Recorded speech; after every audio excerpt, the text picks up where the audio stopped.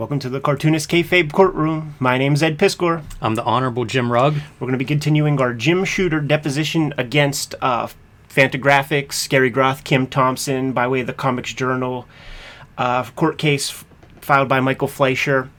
The transcription of this deposition comes from Comics Journal 115, April 1987. In the comments last week, the great Jeet Heer popped up and mentioned to us that, Jeet Heer, comics scholar, comics historian, chimed in and said that this same month that this issue came out, Jim Shooter is no longer an employee of Marvel. He's fired from Marvel Comics. So it's interesting to keep that in the back of your mind as Shooter lays it on thick about all the virtues of Marvel and how the company's standing as being honorable and the upstanding company that he's the spearhead of and he's in charge of everything. That's right. We don't know what a booby hatch is yet, Jimmy. In the description below this video, you can listen to part 1 and hear our preambles about the Michael Fleischer case against Comics Journal. Essentially boils down to there's an interview with Harlan Ellison with Gary Groth. Harlan Ellison is just speaking off the cuff and keeps calling Michael Fleischer battier than a belfry or like crazy guy, right. Blah blah blah. When he's saying it in relation to guys like Robert E. Howard and H.P. Lovecraft, the great pulp writers of the olden days. But Fleischer just heard that crazy part one too many times and tried to get a retraction, tried to get apology letters into the journal. Gary and Kim weren't having it. So now this is a deposition in front of a jury of our peers.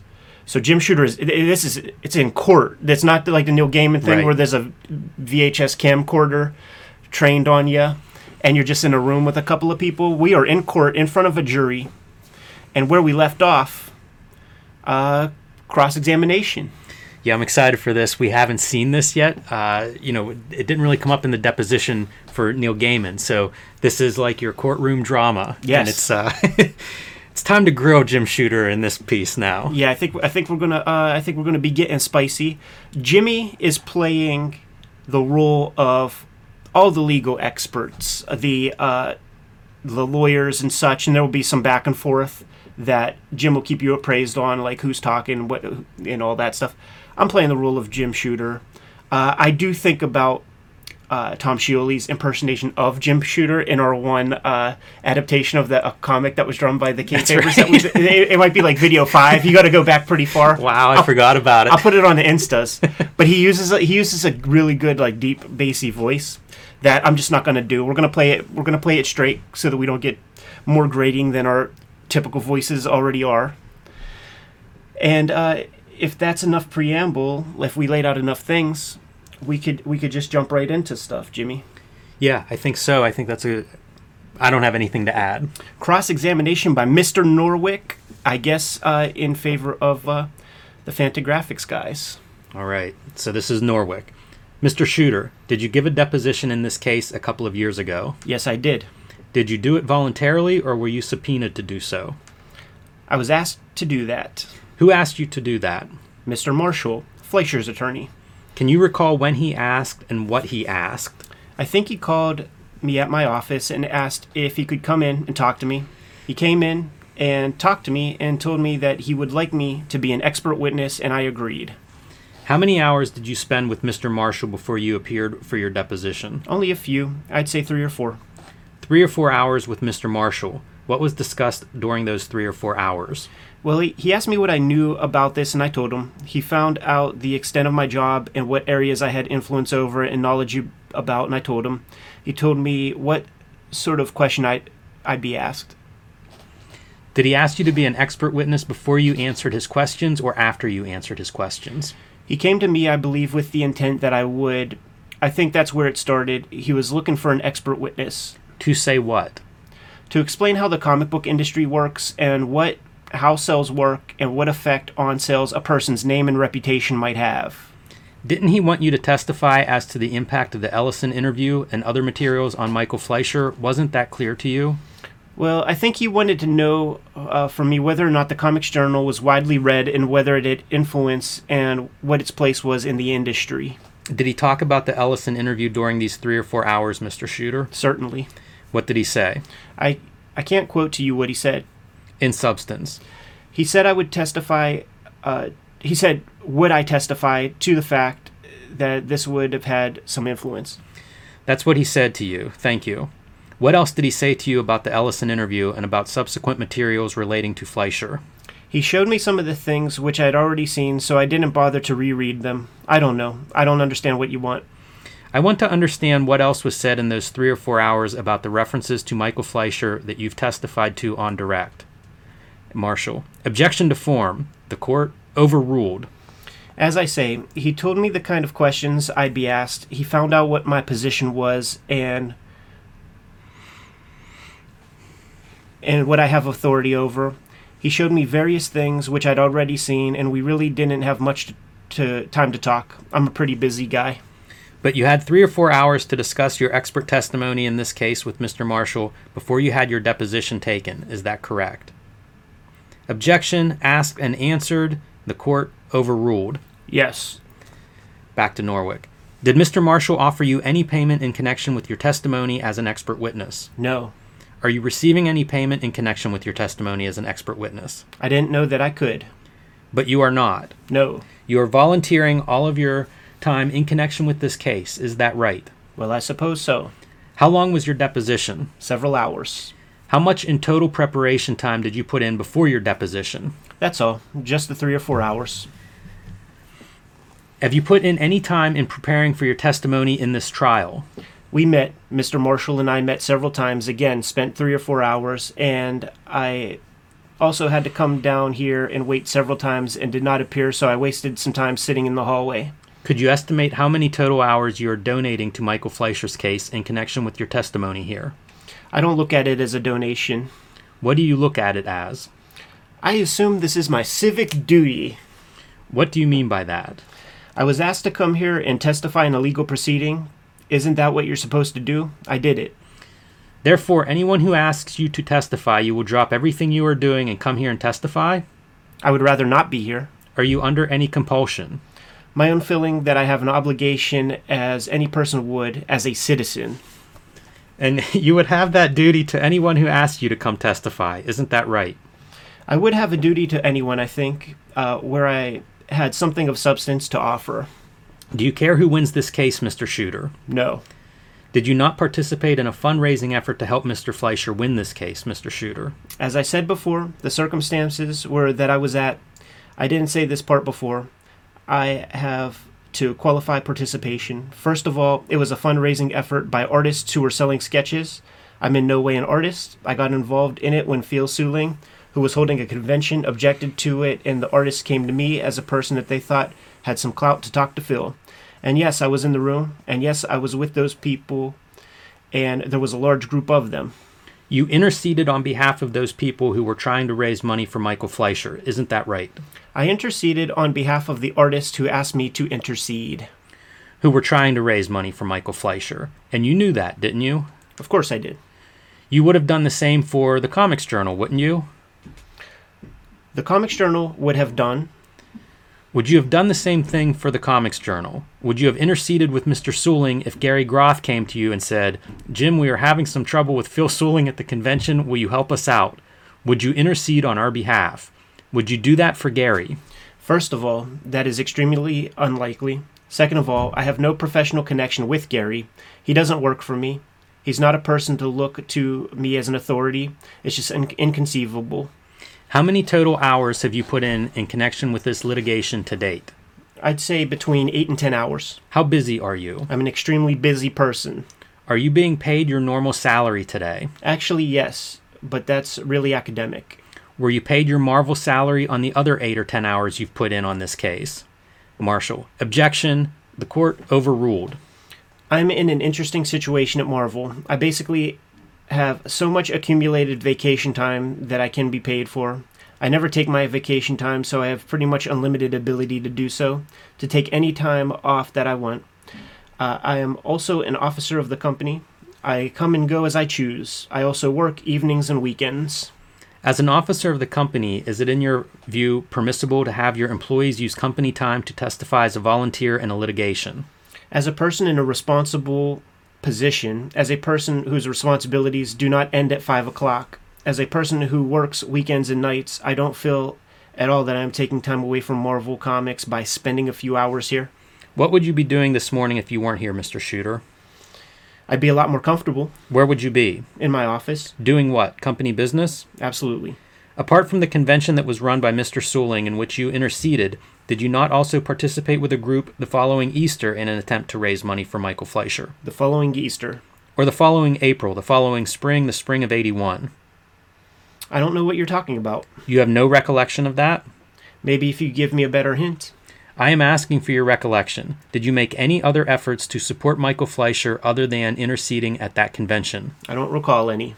In connection with preparing for your testimony at the trial, when did you meet with Mr. Marshall? Let's see. I met with him yesterday for an hour or so, and I met with him once or twice in the evening after the work week before Thanksgiving. What did you talk about? The sort of questions I might be asked, and I was shown some of these things again, which I had already read, so I didn't bother to read. Did you give him answers to questions? Oh, sure, in the course of discussing things. Did he respond to those answers? Sometimes. What did he say? To what? To questions that he asked you that you answered. Give me some typical responses of what he would say when he asked you a question and you answered it. I don't know what you want. I don't understand. Did he indicate to you that your answer wasn't sharp enough or wasn't helpful enough? He had nothing but praise for my answers. He said that's fine. Not once did he express any qualifications with any answer that you gave. Well, I think that since I've never done this before, he told me the sorts of things you could say and the sorts of things you can't. He told you what he wanted you to say? No. How would you describe your personal relationship with the Comics Journal, Mr. Shooter? I don't really have one. I mean, do you hate the Comics Journal? Nope. Have you said publicly that they lie all the time? I said that they sensationalize. I said that they print misinformation. I've said that they ask you for information that they print. Have you said, I don't think that there has been a word printed in the Comics Journal that is true? That is a partial quote. Did you say that sentence? That is a partial sentence, and I remember the sentence, and I remember the rest of it if you would like to hear it. The first question is, did you utter that sentence with a capital letter at the beginning and a period at the end? That's not a complete sentence, so the answer is no. Where did you make that partial statement? Marshall. Objection unless the whole statement comes in. The court overruled. I probably made it several times in several different places. But never as a complete sentence? You took several words out of context. That's not even the whole sentence, much less the whole paragraph, so I can't answer that. What was your impression of how the Comics Journal views Marvel Comics? Well, I think they take stands which are designed to sell magazines. Are they critical of Marvel Comics, Mr. Shooter? They are critical of just about everything. Are they especially critical of Marvel Comics? Well, I think that Marvel, as the leader in the field, far and away the largest company, makes the best copy, so yes, I think they are very critical of Marvel. How do you respond to that criticism? I don't. You don't? Nope. Do you like it? It doesn't bother me. You read the Comics Journal regularly, isn't that correct? Yes, when it comes in. I usually flip through the pages, and if something catches my eye, I'll read it. Sometimes then as issues are spread around the office, various things will be discussed, and it will come to my attention. Sometimes people will bring me a copy and say, "Did you see this?" One way or another, I'm fairly familiar with everything that's in there. Do you read the interviews? Sometimes. What determines whether or not you are going to read an interview? I read it if someone I know or someone influential, or if it has some reason to interest me. But you didn't read the Michael Fleischer interview, did you? No, I didn't. Michael Fleischer wrote for you at the time, didn't he? Yes, he did. You hired him, didn't you? Yes, I did. And that appeared about 3 months after the Ellison interview? Yes, it did. And you didn't read it. Why didn't you read it? I was probably busy. I just didn't get around to it. Do you have any idea what is in the Michael Fleischer interview? I heard references to it, but I haven't read it. What have you heard? I've heard that, I really don't know. I can't remember anything specific. I just know the kinds of things he was likely to discuss. I don't remember any. I know it's been referred to. Let me call your attention to the Michael Fleischer interview, which appears on page 42. Prior to February 1980, what was your understanding of Michael Fleischer's reputation in the comic book field? He was not a person who was discussed a lot. He had no notoriety. Did he have a reputation for having a violent imagination? Not that I know of. Did he have a reputation for having an intensively gruesome streak? Again, not in particular that I knew of. When did you become editor-in-chief of Marvel? 1978. And you had read The Spectre before that, is that right? Yes. What did you remember about The Spectre? I remember that the stories were well written. They always had a kind of O. Henry type twist at the end. They were typical Spectre stories. Do you remember any violence in The Spectre? Those were all code-approved comics. The violence was minimal. Minimal. Objection. This is Marshall. Objection to the comment, Your Honor. The court. The comment will be stricken. Back to Norwick. Do you remember any of the devices that Mr. Fleischer used in the Spectre series to accomplish the death of various subjects in those stories? Sure, I remember one or two. What do you remember? I think that there was a story where the evil doer, the murderer, whoever, was turned into a wooden statue and then sawed up as a piece of wood. In a buzzsaw? Yes. Any other examples you can remember? Not off the top of my head. Do you remember turning someone into a candle and melting him down? Do you remember that? Yes. Kayfabe Conjecture. I want to read these comics. I really want to read them now. Continue. Back to Norwick. How about turning someone into a plate of glass and shattering him? Do you remember that? No. Conjecture. These comics could go on all day. I could think of a million of these kind of things. Man, turn a guy into a Rubik's Cube. Real quick, before we continue, Ed and I are both working cartoonists, so want to bring up our latest projects. Ed Piskor's Red Room, the Antisocial Network. The collection of the first 4 issues of Red Room is now available wherever you buy books, comic book stores, bookstores, online. And in addition to the 4 issues being reprinted in this collection, there's also 80 pages of bonus material in the back. 70, 80, something 70, like that. 80 pages, all kinds of really cool stuff, like the first draft of Red Room. I love this stuff. This is what I used to double dip when I would buy comics and then buy like the Hellboy collections for the extra material in the back. So a really nice collection. Great job by Fantagraphics in terms of production. Notes almost like a director's cut back there. Following Red Room Antisocial Network will be Trigger Warnings coming out in February 2022. Starting then as a monthly series.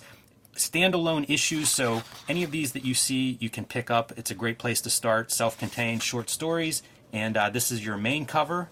These are the variants to look for in your local comic shop, and be sure to tell your comic shop to add these to your pull list or your subscription box. And look, even a variant cover by yours truly here, paying homage to the famous Robert Crumb Zap cover. So if you're looking for a little more graphic violence in your life, add Red Room to your collection. Jimmy, what are you not working on? Sadly, still working on, Ed, but Hulk Grand Design coming in March 2022 and April 2022. This will be 2 issues, both self-contained, standalone. First one is Monster, telling the story of the Hulk, the first 40 years of the Hulk, condensing about 10,000 pages into 80 pages total. There will be some cool variants. We just announced the first round of variants for the Monster issue. This is the March 2022 title, which you can order right now from your local comic shop. And those variants include one by Ed Piskor, a really nice homage to Incredible Hulk 181, or rather Hulk 240, that iconic cover. Kind of a mashup because we're seeing the retro original Wolverine costume. From 181. Genius. Yeah, very nice. Also, by the way, green background, but gray Hulk on the claws. It was all considered. Very smart. Peach Momoko's doing a cover for Monster, and Marcos Martin doing a variant cover that's pretty amazing. The transformation of Banner into the Hulk looks good on a cover.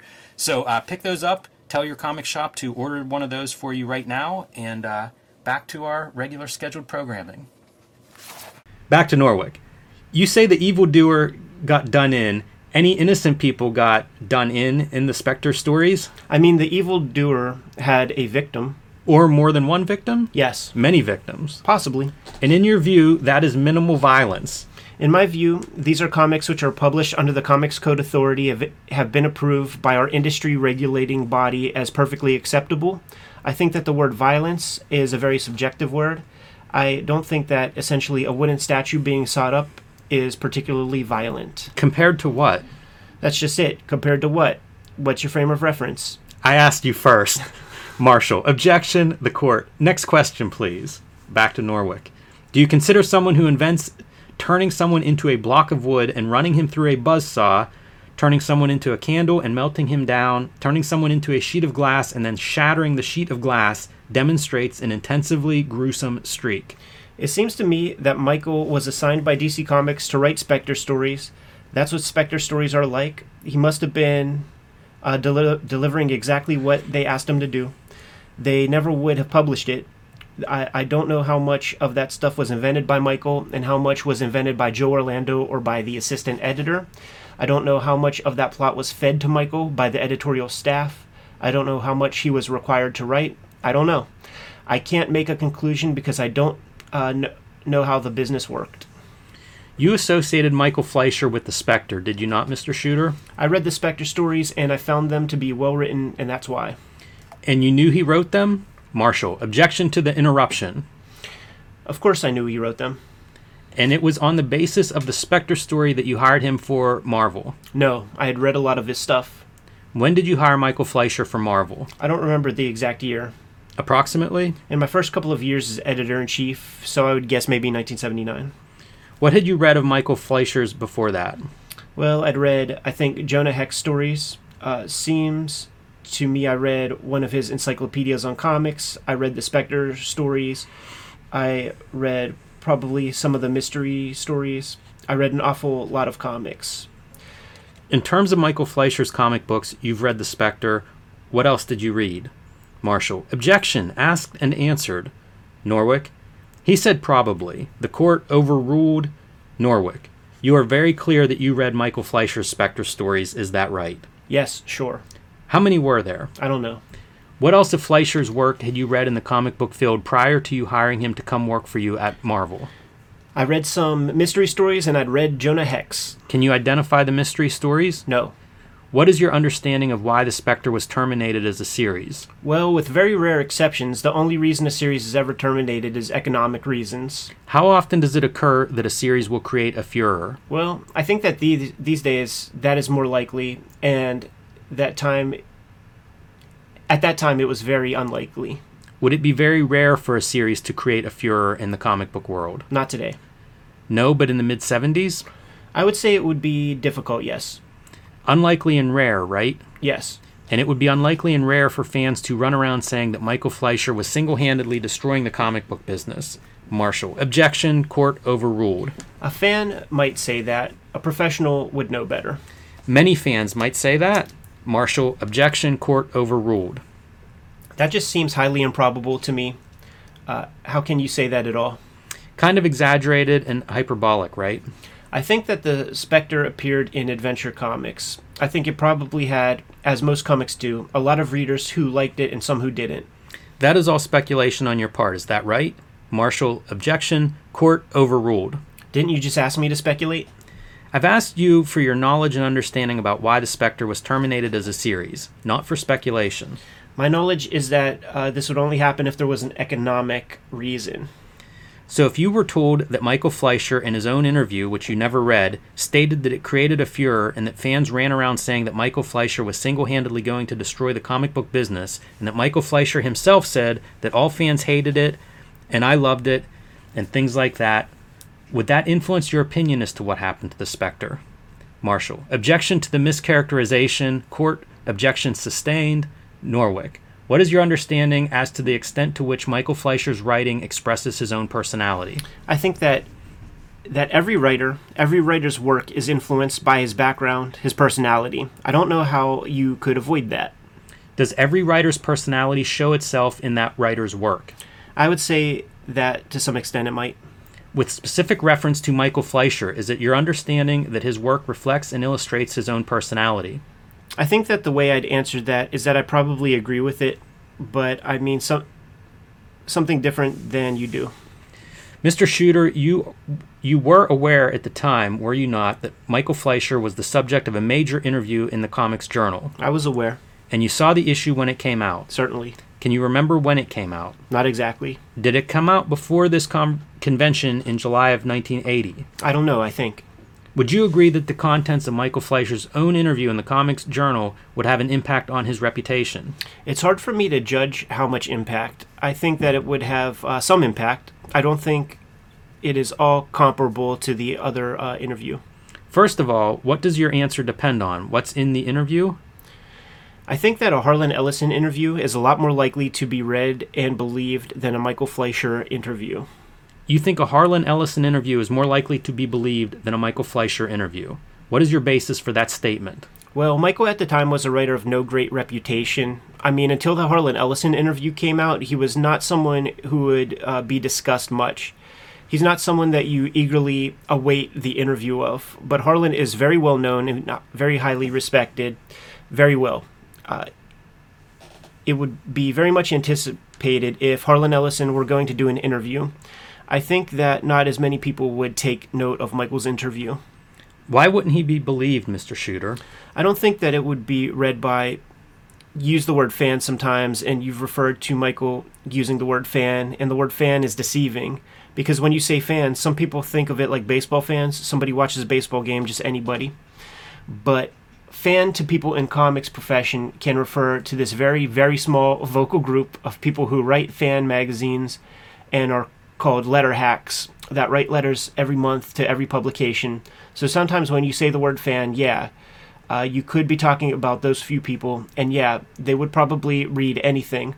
But I think that the fans, in this broader sense, the people who are readers of comics and the collectors and so forth, probably would be more likely to read a Harlan Ellison interview.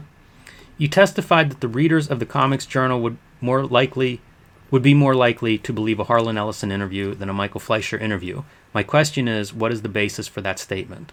Common sense. The same reason that they get celebrities to advertise products. People who you've heard of and have good reputations and are well known to the public, their word presumably means something, and that's why advertisers use them to advertise products. Same logic. And Michael Fleischer is not to be believed. He's not as well known, or he wasn't as well known. I am talking about his credibility. Is he to be believed or not to be believed? I believe him, but as I said, I don't think many people would read that. If they did read it, you don't think that they would believe what Michael Fleischer said about himself? Is that right? They may believe it. Marshall. Objection. Court overruled. I think that also you'd have to interpret what he was saying. You have to understand that someplace, if he refers to a fan, he may mean a few guys who publish a fan magazine, someplace as opposed to a body of readership. In other words, you have to read what someone says in context. Is that right? I certainly think so. Do you assume that most readers of the Comics Journal read what they read in the Comics Journal in context? I don't know that I can say that. I hope so. Do you have any way of knowing what percentage of the Comics Journal readership read the Michael Fleischer interview? I have no way of knowing percentage. For all you know, the same number that read the Harlan Ellison interview? I wouldn't believe that. That doesn't seem likely. Any basis whatever for that opinion? The basis is that I can tell from around the office of Marvel Comics where the Comics Journals are handed out. The early interview was eagerly read. It was discussed. It was a subject of much talk for literally years. I didn't hear much comment at all about Fleischer's interview. I think I heard that there was one. That was about it. If Michael Fleischer had said in that interview that if people want to think I'm a sadist because I like to kill people in my stories, they are welcome to think that, would you, in your opinion, think that that would have any impact on his reputation? As I said, I think that the interview in general would have some impact on his reputation. I don't think much, however. If he said that he had trouble dealing with women or words to that effect, and that reflected itself in his stories, would that have an impact on his reputation? Marshall. Objection to the gross mischaracterization. Norwick. I'll read verbatim. Marshall. Page reference, please. Norwick. Mr. Shooter, turn please to page 64 of the Fleischer interview, right-hand column. I'll read you the following sentences. There's a lot of antagonism between the sexes. There's a lot of antagonism between the races. I am not free of those feelings. I try in my life to behave as well as I can. In my stories, I give free expression to my feelings. With respect to the sentences I read to you, would those sentences appear in the Fleischer interview, in your opinion, have any impact on Michael Fleischer's reputation? As I said, anything in an interview might have some impact. I don't think it would have very much impact at all. I also think that you have to understand the context. Michael Fleischer is not only a writer for hire in the comic book business, he is also the author of a novel. He could be referring to his novel here. It certainly would. Anyone who knows the comic book business would know that he is not talking about comic book work. What do you know about that novel? Marshall. Objection. Court overruled. That it was published, not much else. That's all you know about it? Well, I know what I've heard. I know what Harlan Ellison said about it in his interview.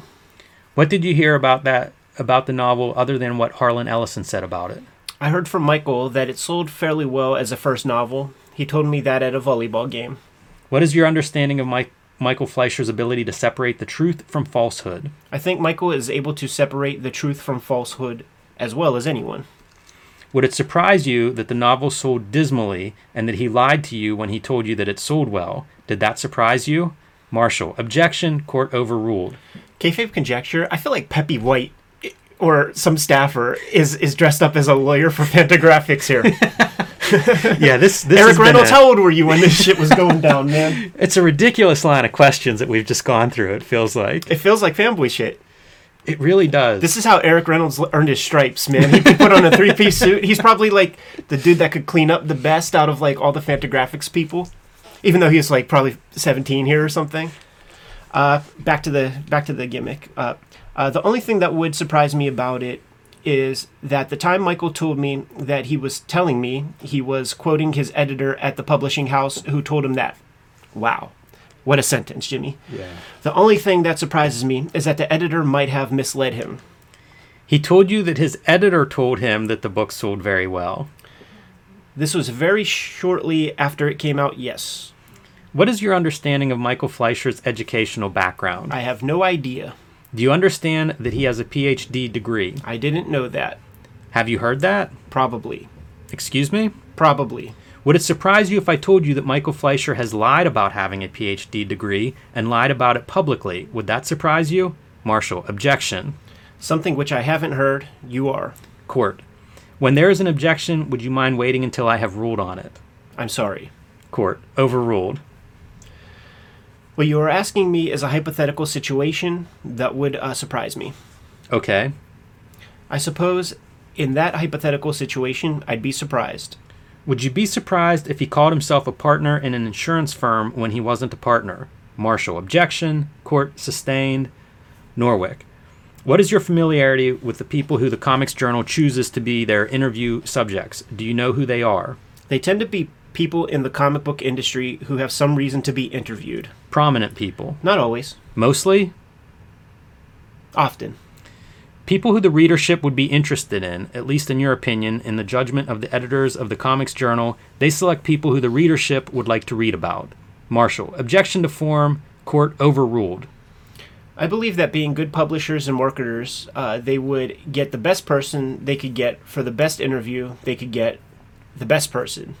Yet, in the fall of 1979, Mr. Fleischer had no reputation that you were aware of. Is that correct? You have to place that in time for me compared to the Ellison interview.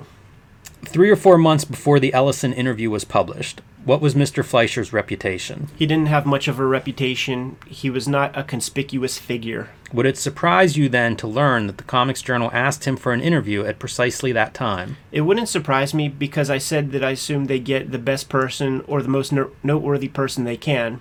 There's some people who refuse to interview for the journal. Maybe he was the best they could do. So they settle for nobodies if they can't get people who are prominent. I didn't say he was a nobody. He's a professional comic book writer. He would certainly have some stature with fans. How about professionals in the business? Professionals in the business would know of him, at least. Were you surprised to see the Fleischer interview appear? Did you say to yourself, why are they wasting their space on Michael Fleischer? Actually, I wasn't surprised because it followed the Ellison interview, and the Ellison interview was the reason for it.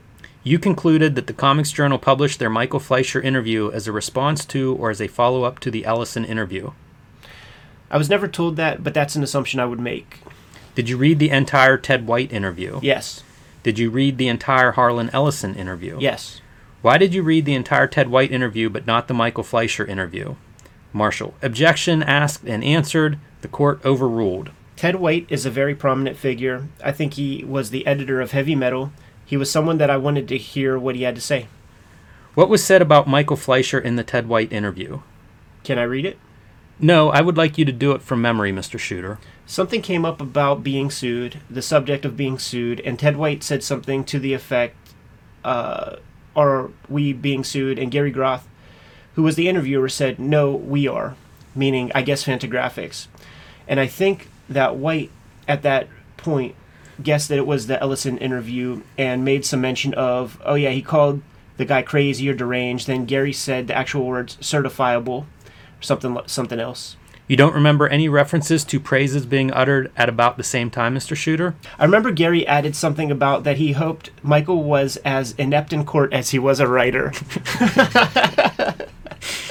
The question was, do you remember any references that Harlan Ellison was praising Michael Fleischer in the Ellison interview? Do you remember any of that in the Ted White interview that you read in its entirety? I don't think Ted White said anything like that. Did anyone say anything like that? I don't know. Did someone say something like that? You are testifying, Mr. Shooter. The court. The counsel's comment will be stricken. Norwick.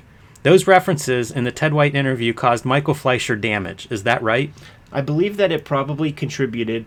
Ted White is a guy who people would take note of.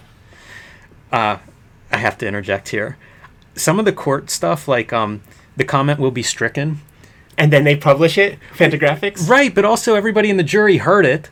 You know what I mean? Like, yeah, what's the actual impact on that? I mean, we don't know nothing about the law. We know nothing about court cases and stuff. It does make me wonder if there's enough of that.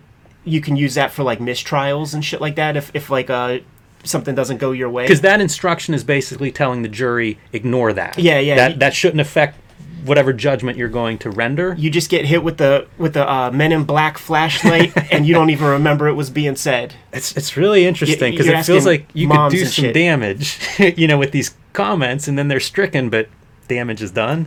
Yeah, I don't get that stuff, man. We have a lot of lawyers who are very interested in this. If they could, like, put any kind of comment. I'm kind of curious about that one, just because it does feel like you've already said it now. And can't put the genie back in the bottle. You see it a million times, too, and it's like, okay, yeah, so we're supposed to forget that part.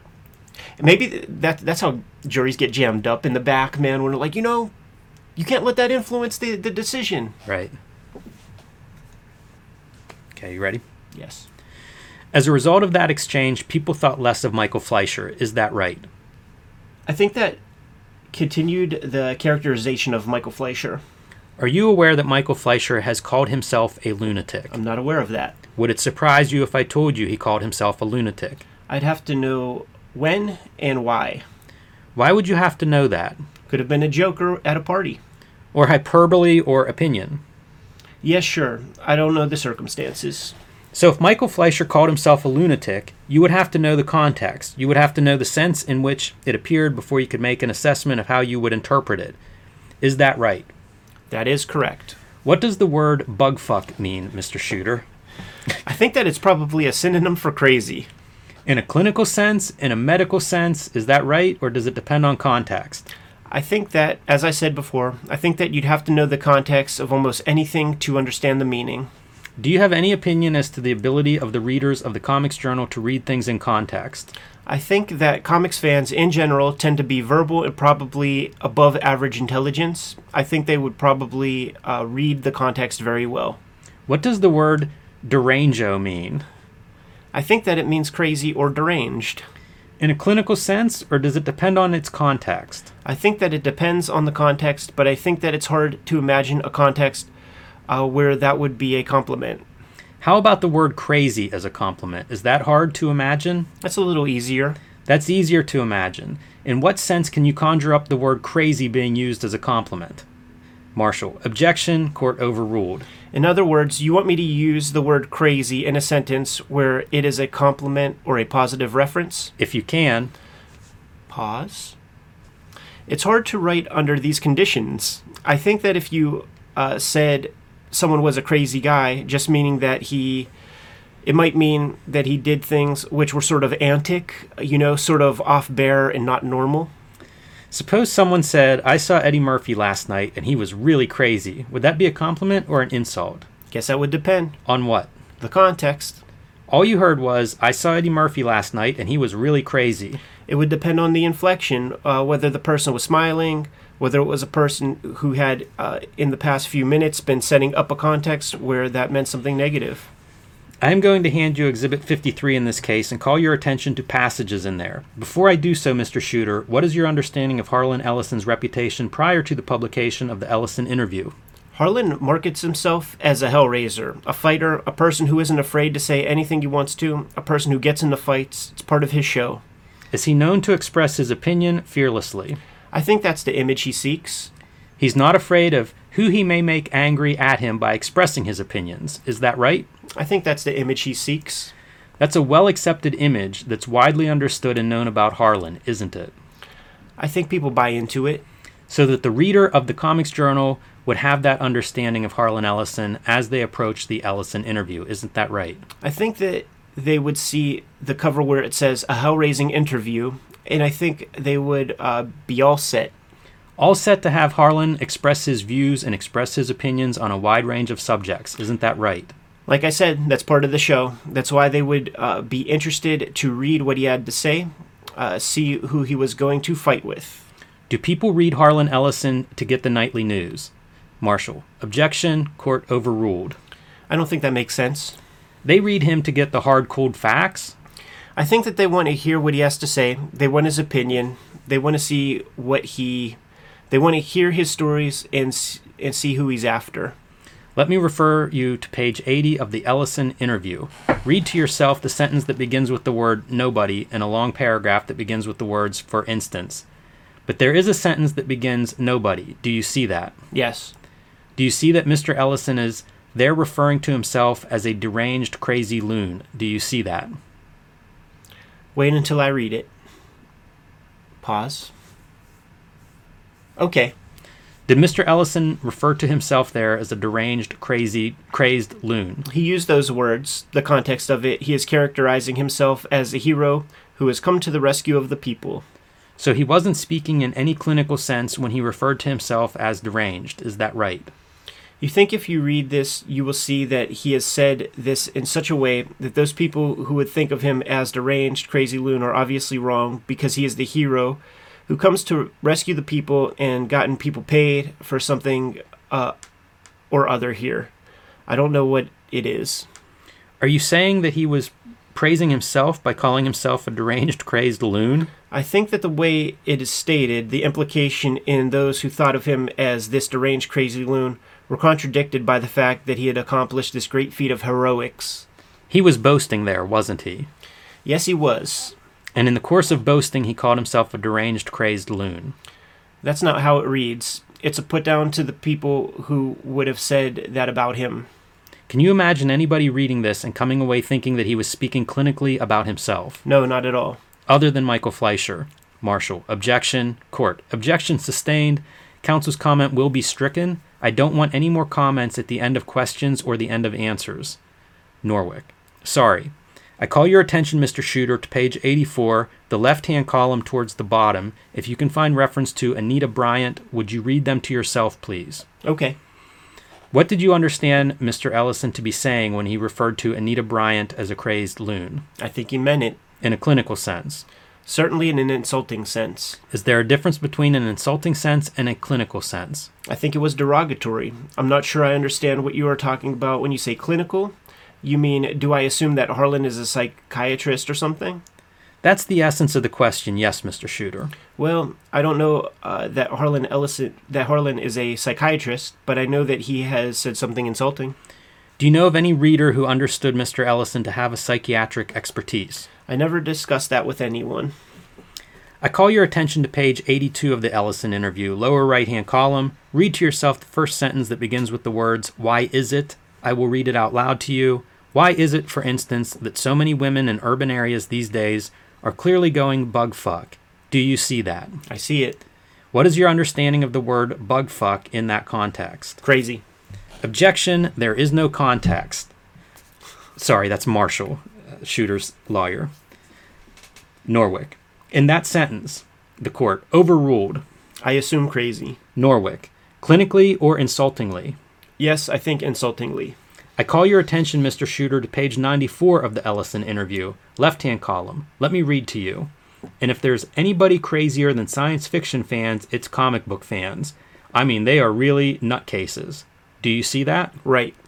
What is your understanding of what Mr. Ellison was saying there?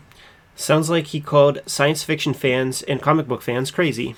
In a clinical sense? In an insulting sense. But not to be understood literally. Is that right? I don't know what you mean by understood literally. I understand it pretty literally. As a put-down? Yes. As his opinion as to the characteristics, the nature of these fans, is that right? I believe so. Do you know Steve Gerber? Yes, I do. What do you know of his mental state? His mental state? I think he's eccentric. Do you think he's crazy as a bedbug? Crazy as a bedbug? Well, I'd have to know the context. Under what circumstances could he be crazy as a bedbug? I don't get it. I don't know what you're talking about. What does crazy as a bedbug mean? Marshall. Objection. Asked and answered. Court overruled. Well, it depends on how it is said, by whom, and the context. It could be a very insulting thing, or it could not be. Could be praise too, couldn't it? I would say that in the right circumstances, it could be something that was meant in a complimentary way. Let me call your attention to page 95 of the Ellison interview, where Mr. Ellison says, left-hand column towards the bottom, I think anybody who works for Jim Warren is a card-carrying, righteous nutcase who ought to be put away. Do you see that? All right. What is your understanding of what Mr. Ellison is saying there? I think that he's insulting Jim Warren. How about the people who work for Jim Warren? I think he is insulting the people who work for Jim Warren. Is he making a clinical statement about their mental health? I think he is insulting him. Not literally or clinically, but just insulting. I don't know why you keep using the word clinical. I don't know. I just think it's insulting. Mr. Shooter, do you know the name Stan Lee? Sure do. Who is Stan Lee? At the moment, Stan is Vice President of Creative Affairs for Marvel Productions. Is he your boss? No. Was he your boss? At one point. At what point? When I was associate editor between 1976 and 1978, and for 2 years between 1978 and 1980, he was, I suppose, technically my boss, although he did not supervise me in any way. Was he your boss at the time of publication of the Ellison interview? When was that? February 1980. Probably not. Can you recall any references to Stan Lee in the Ellison interview? I don't remember them. Do you remember the gist of them? I'll take your word for it that there are references, but I don't remember them. Do you have any understanding of what Gary Groth thinks of Stan Lee? I don't know. You have no understanding? Well, I believe I've seen editorials where Gary blamed Stan for the comics not being good enough or whatever. Have you seen editorials in the Comics Journal attacking Marvel? I don't know that they have attacked us in editorials, except in the general sense that they kind of feel that the quality standards of the entire industry are not high enough. You have no recollection of the Comics Journal singling out Marvel, is that right? Marvel has been singled out in the Comics Journal, but usually by people being interviewed or by people quoted in news sections.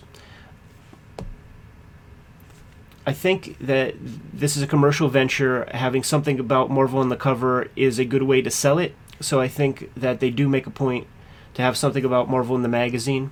Most of what has been said that is negative towards Marvel, I believe, has been quoted from other people saying it.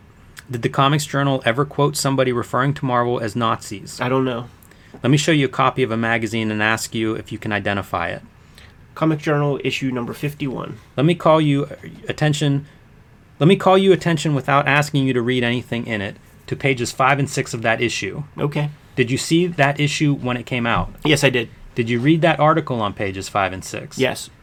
Mr. Shooter, would you describe in your own words what the subject matter of that article is on pages 5 and 6? I fired an editor, Rick Marshall, and this is an account of that. In the right-hand corner of page 5 did the following appear. Recalling the fact crazy editor Paul Lakin had been fired in the exact same manner, Marshall commented wryly, with the Nazis, it's a knock on the door. With Shooter, it's a phone call. Do you remember reading that? Yes. What was your reaction to that? Not much. No reaction that you can remember? No.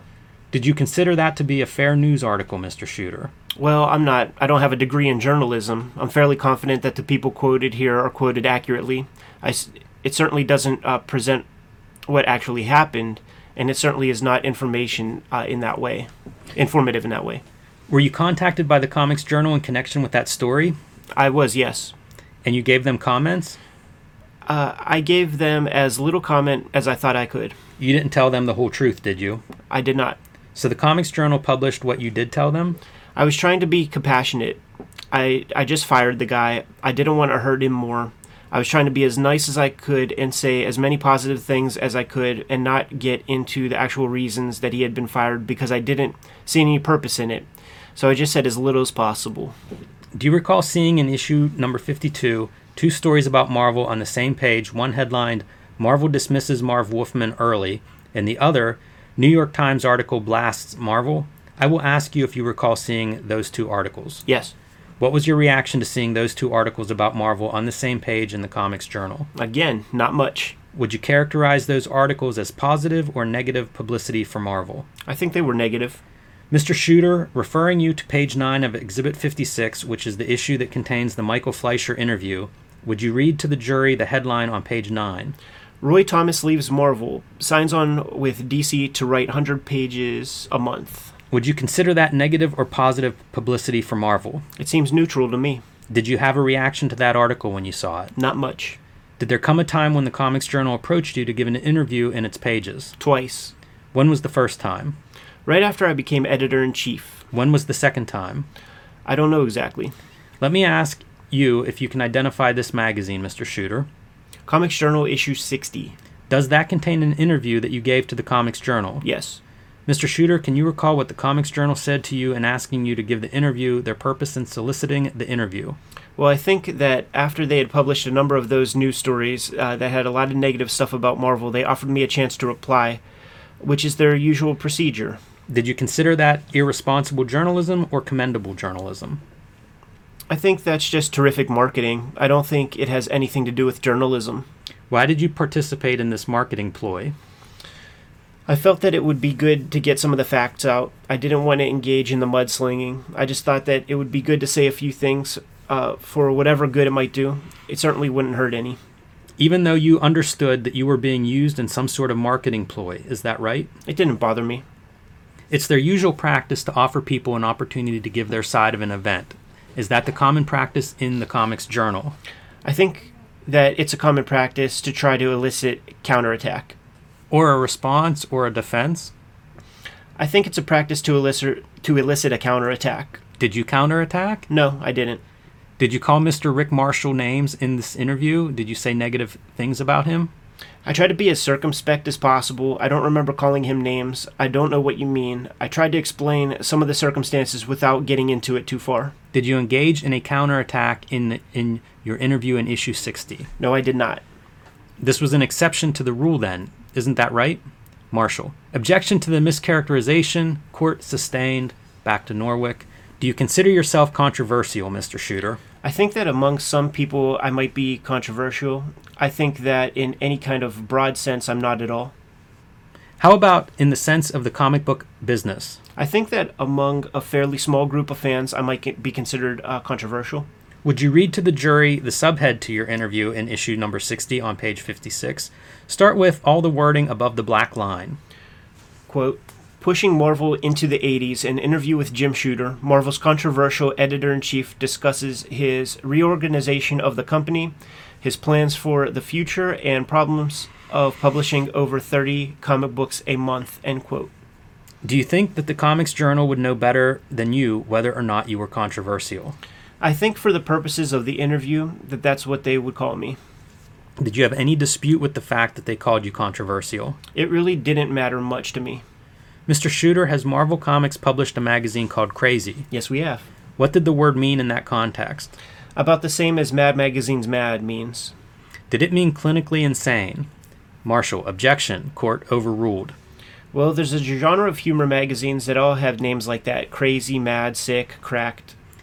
In your view, it would not be understood in any clinical, literal sense the word crazy. I don't think so. I will show you issue 99 of the Comics Journal and ask if you can identify it. Yes, I've seen this. In particular, I call your attention to page 7. Mr. Shooter, would you read the headline, all the words above the text, to the jury? Editorial, Gary Groth, Marvel's War with the Press. Is it a fair statement that this is an editorial critical of Marvel? Yes. Mr. Shooter, do you know a person named Jack Kirby? Yes, I do. Who is Jack Kirby? One of the all-time great comic book artists. Is there a controversy in the comic book world today involving Jack Kirby? Marshall, objection. Court sustained. Back to Norwick. I show you issue 101 of the Comics Journal and ask if you can identify it and ask whether you've seen the editorial that appears on page 7 of issue 101. I've seen this issue, page 7. I've seen this. I didn't read it. Mr. Shooter, have you advised the Comics Journal that you will no longer be available to it for interviews and comments?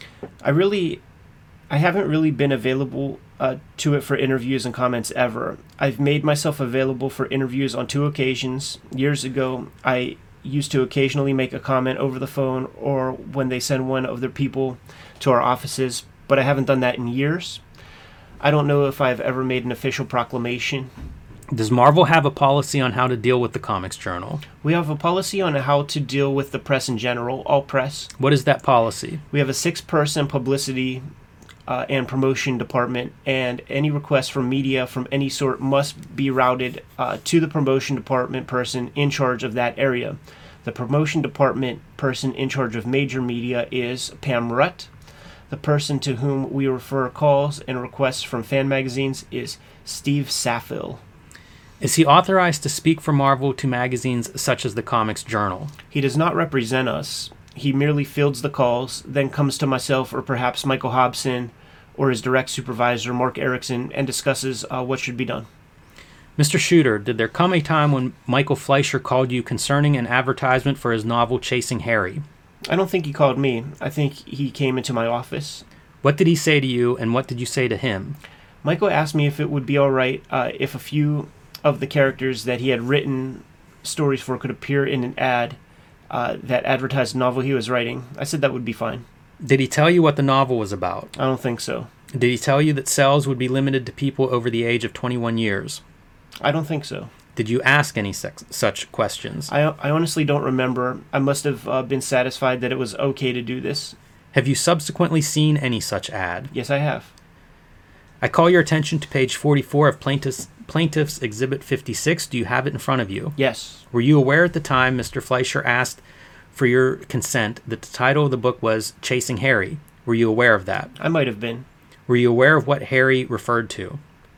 Probably not. Are you aware today? Yes. What is your understanding of what the word Harry refers to? Female genitalia. Were you aware at the time that the subtitle was A Novel of Sexual Terror? I don't think so. Are you aware of that today? I'm looking at it now, yes. There's an illustration on page 44. Would you identify for the jury which characters belong to Marvel? Ghost Rider and Spider-Woman. Would you read to the jury what the attribution is to Spider-Woman? Her dialogue. Yes, her dialogue. And super sexy. That Michael Fleischer sure knows how to turn a girl on. Did Michael Fleischer tell you that that's what he was going to be putting in Spider-Woman's mouth, as it were, at the time he asked for permission? Probably not. If he had, would you have granted or refused permission? It probably wouldn't have made any difference. If you had known that Spider-Woman and Ghost Rider would be used to promote a book that would only be sold to people over the age of 21, would you have granted or denied permission? Well, given that ad would appear here, where the audience would tend to be older, I probably wouldn't have bothered. It probably wouldn't have bothered me. How would you know where the ad would appear, Mr. Shooter? I really don't remember whether he told me or not. He must have satisfied me that it was all right because I granted the permission. And your testimony is that the readers of the Comics Journal are over 21? I don't think that they are exclusively over 21, no. What do you know about the readers of the Comics Journal, their ages? I know from talking to people at conventions and comic stores who profess to be readers of the Comics Journal. Do you have any reservations or regrets today that you permitted these characters to be used to promote this novel? It's a courtesy that we would extend to any writer, I think. What do you mean, any writer? If one of my usual group of writers, if a regular writer from Marvel were writing a novel and asked me if he could use a character in an ad, I would routinely agree. And not even ask what the novel was about? As I said, I must have been satisfied that it was all right in the context it was being used. These characters are obviously acting out of character. That is a time-honored tradition in the comic book business. When Stan Lee used to write ads, he'd have the Hulk speaking eloquently or Dr. Doom speaking politely as an attention-getting device. These characters are obviously not representing themselves here. It's just that Michael has done this work to identify him. What is your understanding of the age of the readers of Spider-Woman? I think that most of the action-adventure type comics which are published under the code reach a spectrum of readership. I think that most of them are probably in their early teens. Have you read Chasing Harry? No. What do you know about Chasing Harry? Only what I read in the Harlan Ellison interview. How about in the ad for it? And what I read in this ad. You have not heard a word about it in any other discussion anywhere with Mr. Marshall or any place else. Marshall. Objection asked and answered this morning. The court overruled. I heard it mentioned in relationship to this proceeding. It was mentioned at the deposition. It was mentioned quite a lot. Did you read a review of it in the Comics Journal? Yes, I did. Did you read any other reviews of it?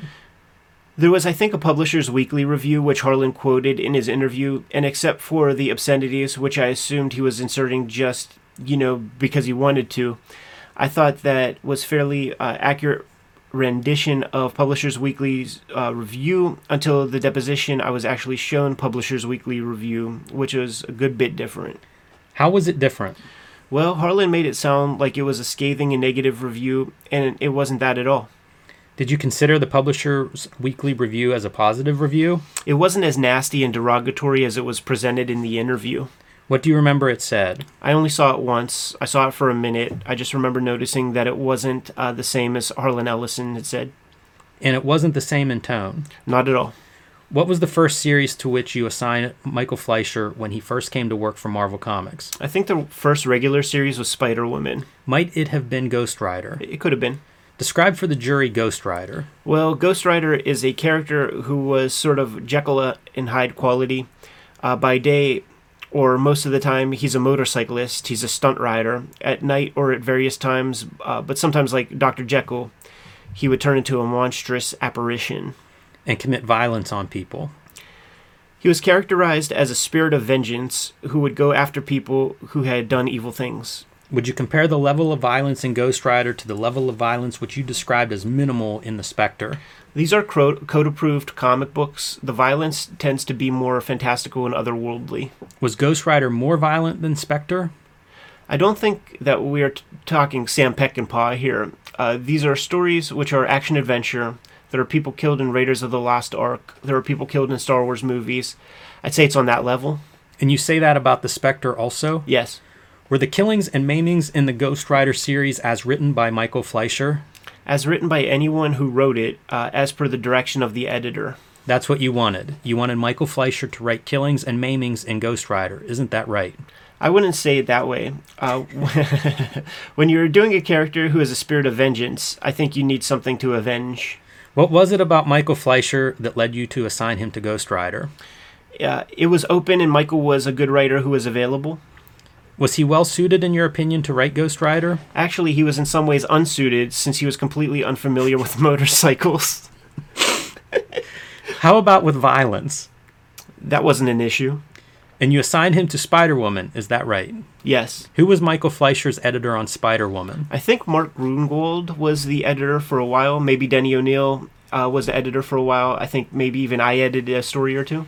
And there came a time when Michael Fleischer was taken off Spider-Woman, is that right? That's true. Is it true that he was taken off Spider-Woman because he had her in bondage and he had her abused in almost every issue? Marshall, objection. Court overruled. That's not true, because if that were certainly under the complete control of the editor, it would be, why would they hold him responsible for something which he was not responsible? Was it true or wasn't it true? It's not true at all. Was she tied up in Spider-Woman as written by Michael Fleischer? It's not uncommon for superheroes to be captured. So she was tied up, is that right? It can happen, sure. Was she beaten up? There's nothing... that has nothing to do with Michael Fleischer being on or off Spider-Woman. Was she beaten up in the Spider-Woman stories written by Michael Fleischer? Certainly. Spider-Woman gets beaten up once in a while in the Spider-Woman series. Even the Hulk gets hit certain times, but you can't hurt him.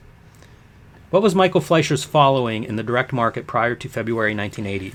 Well, you have to understand that the direct market has been growing steadily throughout the late 70s, and up until now it has been really becoming a major factor back then. I think that Michael's standing was the same as most other writers of equivalent talent, which is that he had an opportunity to become a star. Lyons, moved to strike as non-responsive. Court overruled. But the market wasn't that developed then. When did the market get developed? About the time that I arrived, because I did a lot to develop it. That was in 78? 78. And the first two assignments you gave to Michael Fleischer were Ghost Rider and Spider-Woman. I think so. How did they do in the direct market? I think that they were both about average. Both of those were titles that were not the sort of thing you'd expect to be gangbusters in the direct market. What do you expect to be gangbusters in the direct market? Right now, the easiest thing to sell in the direct market, the kind of property, a hot type property that you can really make into an enormous success, is superheroes, especially superheroes with a kind of science fiction bend. Isn't it true, Mr. Shooter, that you have stated that Michael Fleischer doesn't do superheroes very well? Isn't that true? I think that Michael Fleischer's greatest strengths lie elsewhere. I think that Michael has a lot of talent. I think he is certainly as good a writer, if not better, than Bill Mantlo or J.M. DeMatteis or Roger Stern at anything. My question, Mr. Shooter, was, haven't you stated that Michael Fleischer doesn't do superheroes very well? I might have said that in context. Do you believe it today? No, I don't, especially not today. When did he start doing superheroes well? Well, there was an interesting development. In the last year or 18 months, the market seems to have gotten much more interested in realism, which is something that Michael's very good at. So I think that the market is kind of coming around toward Michael's strengths. That's within the last year or so? Yes, they've been a number of rather big hits that have kind of a more gritty, realistic point of view, like Dark Knight from DC Comics. Marvel has launched a line of titles that are aimed at that part of the market. We call them the New Universe titles.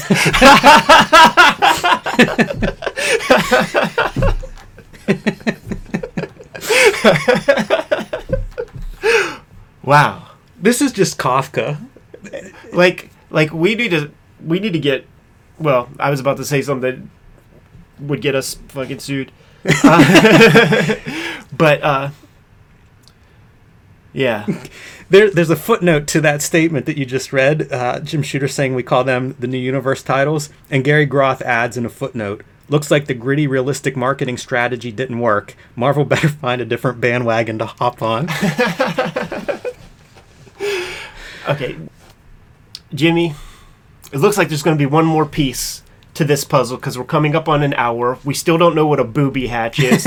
And equating the New Universe comics like Star Brand and stuff with Dark Knight Returns is fantastic. Boy, has that not aged well. But I mean, what Cyforce? Cyforce is an equivalent. You almost couldn't, in hindsight, describe something more different than those two titles.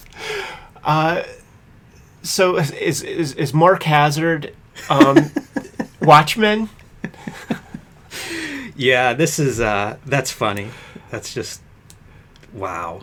You can only say this in a courtroom with people who have no idea about comics at all, because you would get laughed out of a comic I was going to say, I feel like this should be followed by the court being like, order in the court, order in the court, as like Gary Groth is just laughing and Fred Hembeck is over there like, no, they say it ain't so. Oh man, that is outrageous. But this entire sequence that we've read so far feels this way. Like, these passages are, I can't believe any of this line of questioning. It makes me wonder about, like, every trial ever. Do they get into this kind of minutia and specificity and, like, you know, who are you bringing in as in expert witnesses in other trials? Because this is wild. And I also thought at one point, who's paying for this? Is this taxpayer dollars? Because I don't think I'm too happy about that either. This is ridiculous. Well, it's definitely not taxpayer dollars because this is very expensive stuff. Man. Gary Groth of Fantagraphics had that series Anything Goes.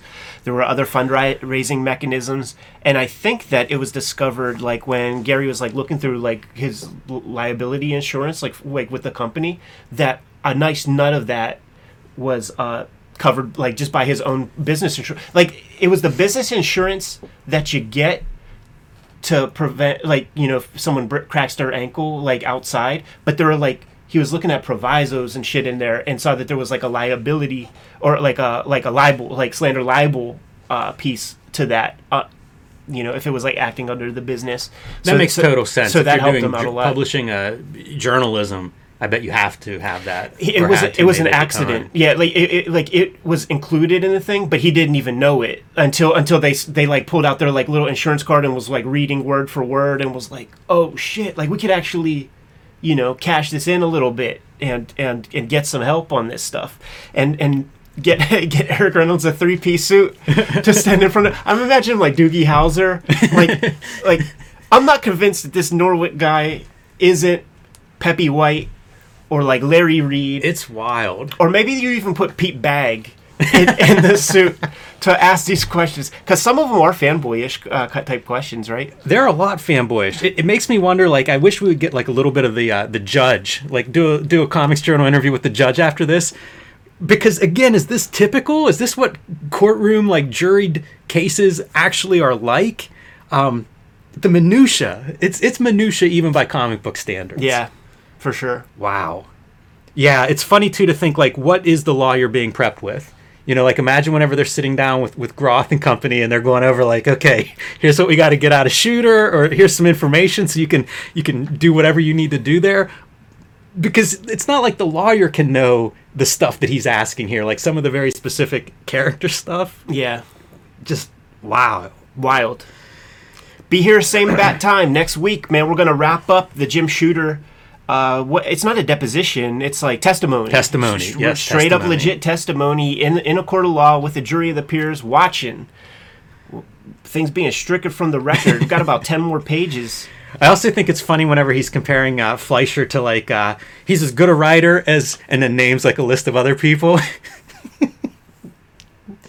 Yeah. Wow. All right, man. Let's get the hell out of here. Kayfabers, like, follow, subscribe to the YouTube channel. Hit the bell. We'll notify you when new vids are available. What is out there, Jimmy? Hulk Grand Design. Tell your local comic shop to order that now. Coming out in March 2022. You can also join me on patreon.com/JimRugg, where you can download out-of-print zines and mini comics. You can see a bunch of my original art and process there on my Patreon. Red Room, the Antisocial Network, is on the stands right now. The trade paperback is in comic shops on Amazon. You could find it out there. Get your hands on it ASAP, because there's a paper shortage and we don't know when those reprints are going to be happening. That paper shortage pushed back our release date for Red Room Trigger Warnings to February, but we are firmly have our feet planted. It will be coming out then. And you can pre-order these comics on the Fantagraphics website. You could go to your comic shop, get it put on your pull list. Every issue is completely self-contained. And if you want to read those comics ahead of time, hit up my Patreon. All those links are in the description below this video. What else do we have? Subscribe to the Cartoonist Kayfabe newsletter at the links below the video. You can also find Cartoonist Kayfabe t-shirts and merchandise at the links below the video. All right, Jimmy, give them those marching orders. We're going to be on our way. Read more comics.